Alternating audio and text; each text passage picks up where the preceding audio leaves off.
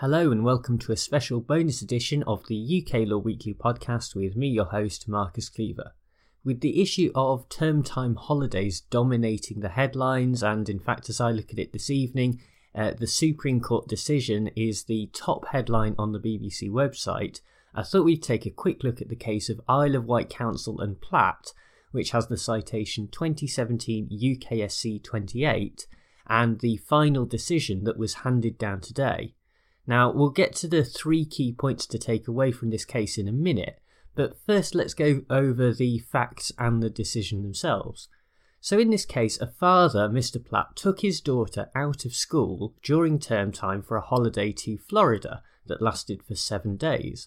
However, this absence of the daughter had not been authorised by the head teacher, and so Mr. Platt incurred a £60 fine.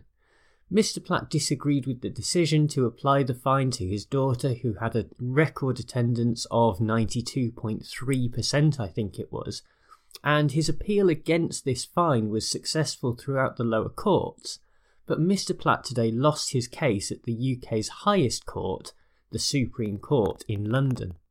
In terms of the actual legislation, the key phrase that the court was looking at was fails to attend regularly, which is in section 444(1) of the Education Act 1996. In terms of their interpretation, the Supreme Court said that this means in accordance with the rules, and so that's why Platt lost the case.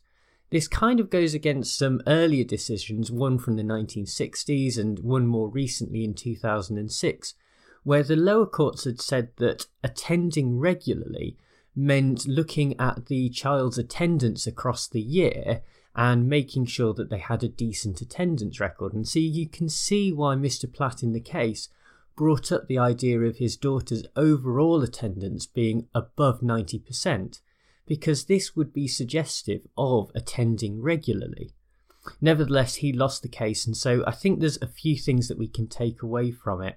So the first thing that I'd like to point out is that this clearly establishes a strict rule. On the one hand, this could be seen as a positive thing because it creates certainty in the law, not just for parents and teachers, but also for the head teachers who are trying to apply the law on a day-to-day basis in their own schools. On the other hand, this does have negative consequences as well, this strict rule, and it potentially criminalises minor breaches in the law. Mr. Platt pointed out after the case that in theory, if your child was 1 minute late for school, then the parents might be prosecuted. This is certainly true now, but is unlikely to be the case because there is always going to be that discretion over prosecution policy that we see in other areas of the law as well, such as probably most famously marijuana use and also in assisted suicide as well. More practically, on a day-to-day basis, it's unlikely that if you're a minute late for school, then the parents are going to be prosecuted under this Education Act 1996. Nevertheless, prosecutions, it's worth pointing out, have gone up since the rules were tightened in 2013. The second, more general takeaway from this case is to do with education itself. On the plus side, children will now be spending much more time in school, and so will be focused on their education and academic achievement. There's some studies that show if children are missing school on a regular basis, then it can negatively affect their GCSE results as well as other test scores. And also on a more social level, it means that they'll be spending more time with other pupils and their friends, and so socialising with people of their own age. However, there is also a sort of a downside to this as well, and so children may miss out on opportunities outside of the classroom by not going on holiday.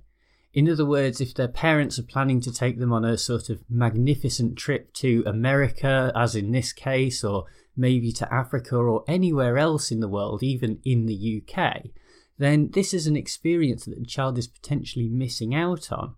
And there's other research that shows that this experience outside of the classroom in extracurricular activities or these types of holidays where the children's actually out and exploring the world are also beneficial not only to their sort of education, but also to them developing as young people themselves. So a positive and negative on that education point as well.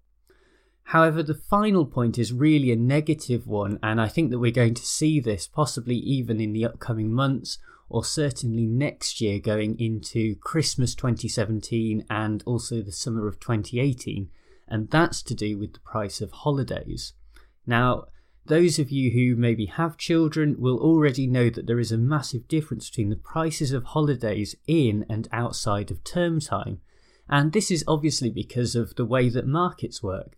Holidays are more popular outside of term time, because they know that that's when people are going to want to go on holiday with their children. Now, if the rules had been less strict and people were allowed to go on holiday within term time, then this creates a bit more flexibility in terms of the pricing for those holidays. However, the decision in this case means that the prices of holidays outside of term time are only going to skyrocket in the future. This may seem like a bit of an abstract point, but it does have real consequences. It means that some poorer parents are not going to be able to afford to take their children on the holiday that they would like to now.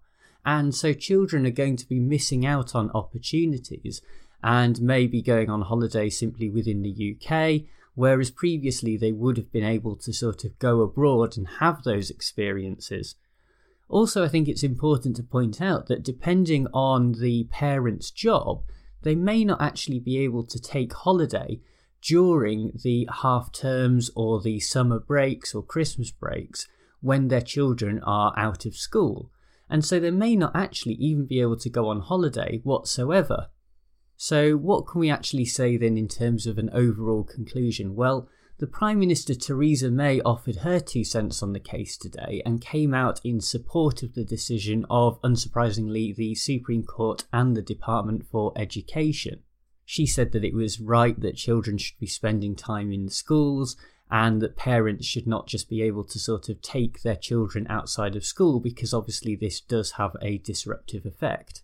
However, I think we've seen from the 3 points I've raised that looking outside from the wider context, outside of the schoolyard, we do have to be more wary about praising this decision.